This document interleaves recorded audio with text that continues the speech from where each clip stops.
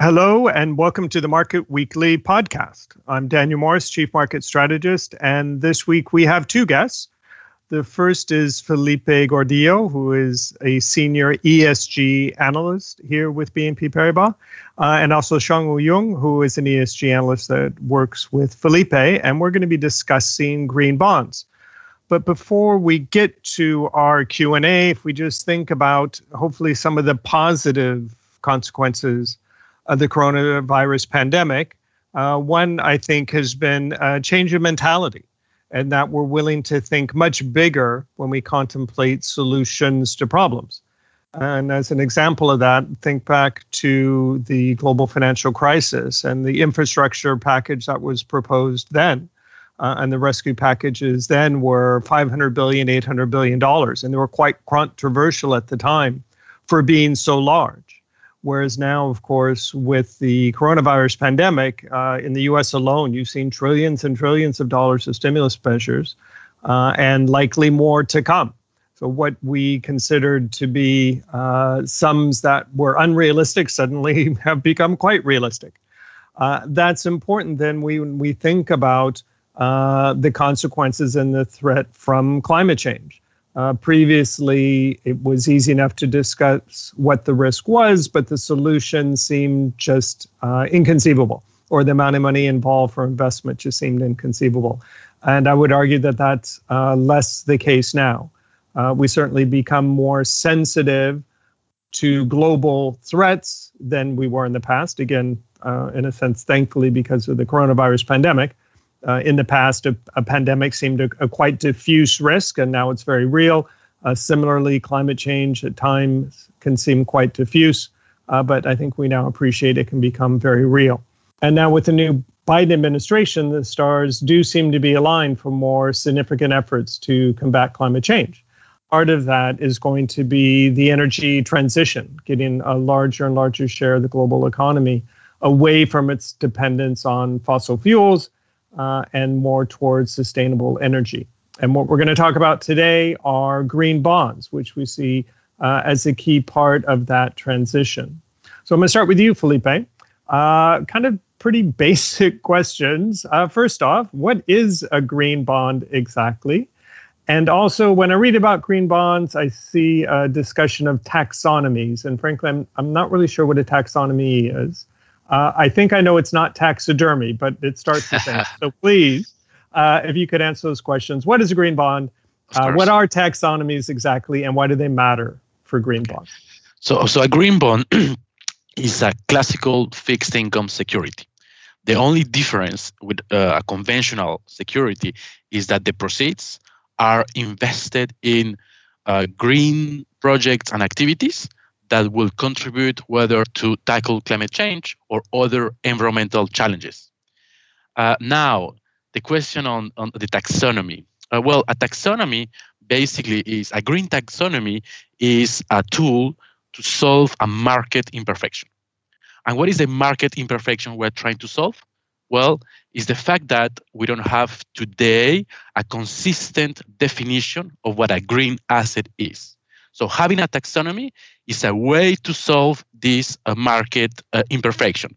So basically, a taxonomy is a list of activities made of thresholds and criteria that basically defines economic activities that will contribute to tackle climate challenges, environmental challenges, and so on. So the use of a taxonomy can be very broad. It's not only about green bond issuances, but it's also about, for example, contributing to corporate disclosures. In Europe, we have the European Directive on non-financial disclosures that is based on this taxonomy.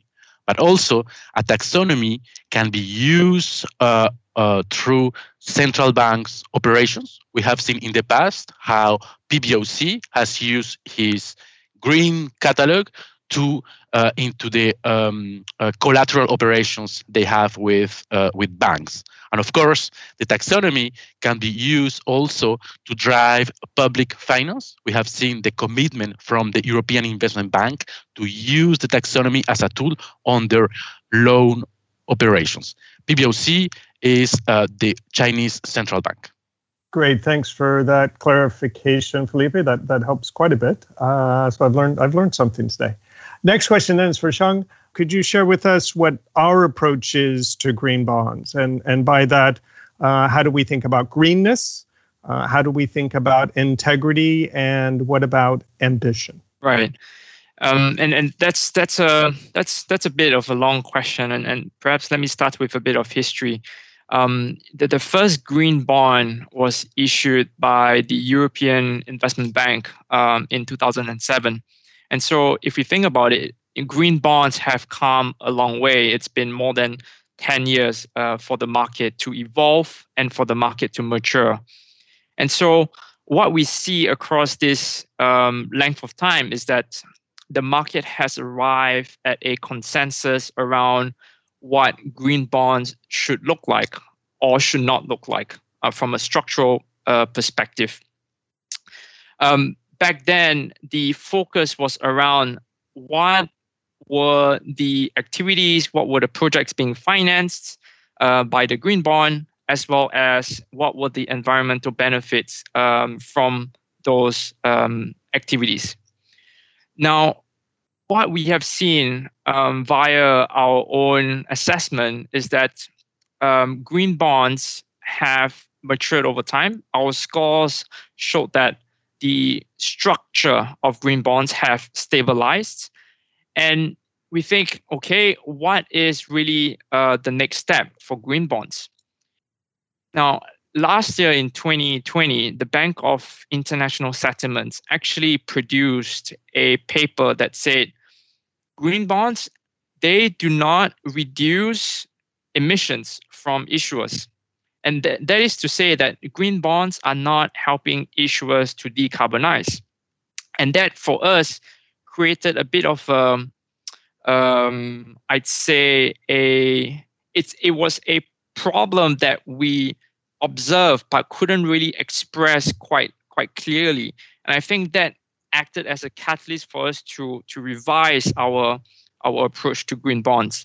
And therefore, the revised approach that we have is embodied in these three concepts: greenness, integrity, and ambition. Now, where the EU taxonomy, or rather the taxonomy, comes into play is understanding the greenness of the use of proceeds. And why do we use the EU taxonomy? The EU taxonomy, the purpose of that was to define a list of activities that we can use in a net zero world. Net zero meaning a net CO2 zero world by 2050. And so in very simple terms, it defines what are sustainable activities. And so what we're trying to do is to say, look, if you're trying to build a new project or invest in a new activity, we are using now the EU taxonomy to say, is this new project, is this new facility, is it green? And if it is green, then that checks our box for greenness. Then in terms of the second concept, which is integrity, what we're trying to do over here is to understand how exactly will the project be executed, will the negative risks in terms of environmental pollution or social harm, will they be mitigated? And will there be sufficient disclosure? And so that's what we call integrity of the implementation of the green bond. And the last point, ambition, and I think this is probably the most important and the most interesting element of our three concepts.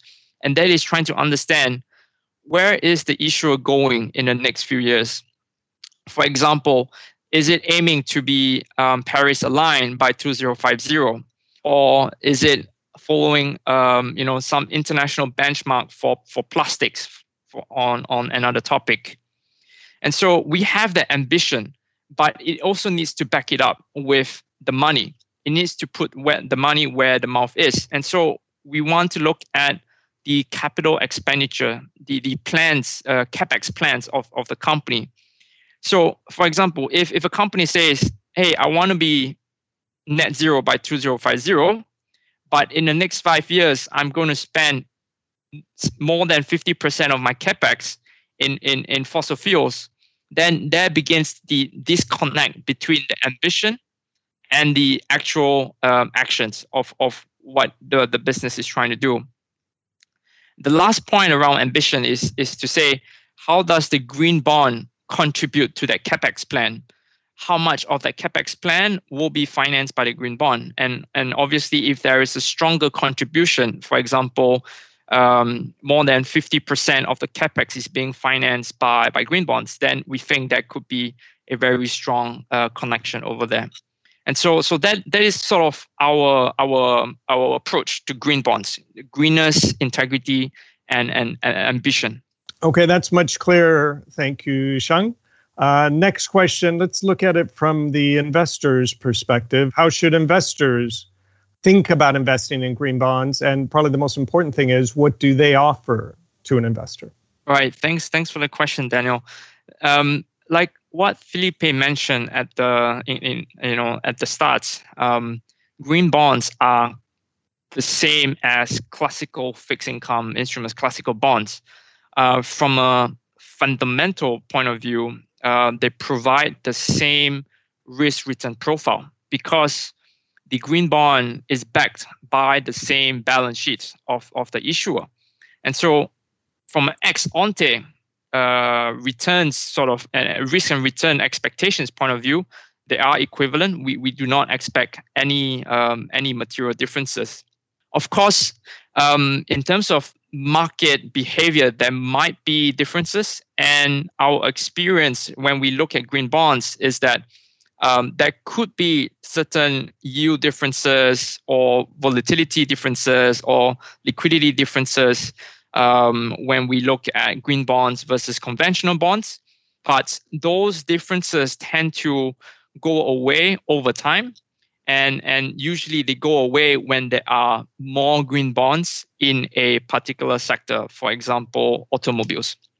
So from a financial return point of view, they actually bring about the same return, risk and return profile for investors. And so the second question, or rather the second point, is actually where it makes a difference when compared to regular fixed income, and that is the association of the investor's capital towards environmental benefits and towards the transition to a net zero world. I think that's where green bonds provides investors that direct association to finance the transition to a net zero world. And so I think when we explain to the market, we say those are probably the two main benefits of investing in green bonds. Great, that's very helpful, very clear. Felipe, I think I'm going to turn back to you, if I may. Are there other types of sustainable themed fixed income products that investors could also investigate? Absolutely. Thanks, Daniel. I think there are three trends in the thematic fixed income market to follow. Key three trends, and also an additional one more from a microfinance perspective. In terms of the type of securities and innovation we are seeing now in the market, we have first an interesting development in the social bond market.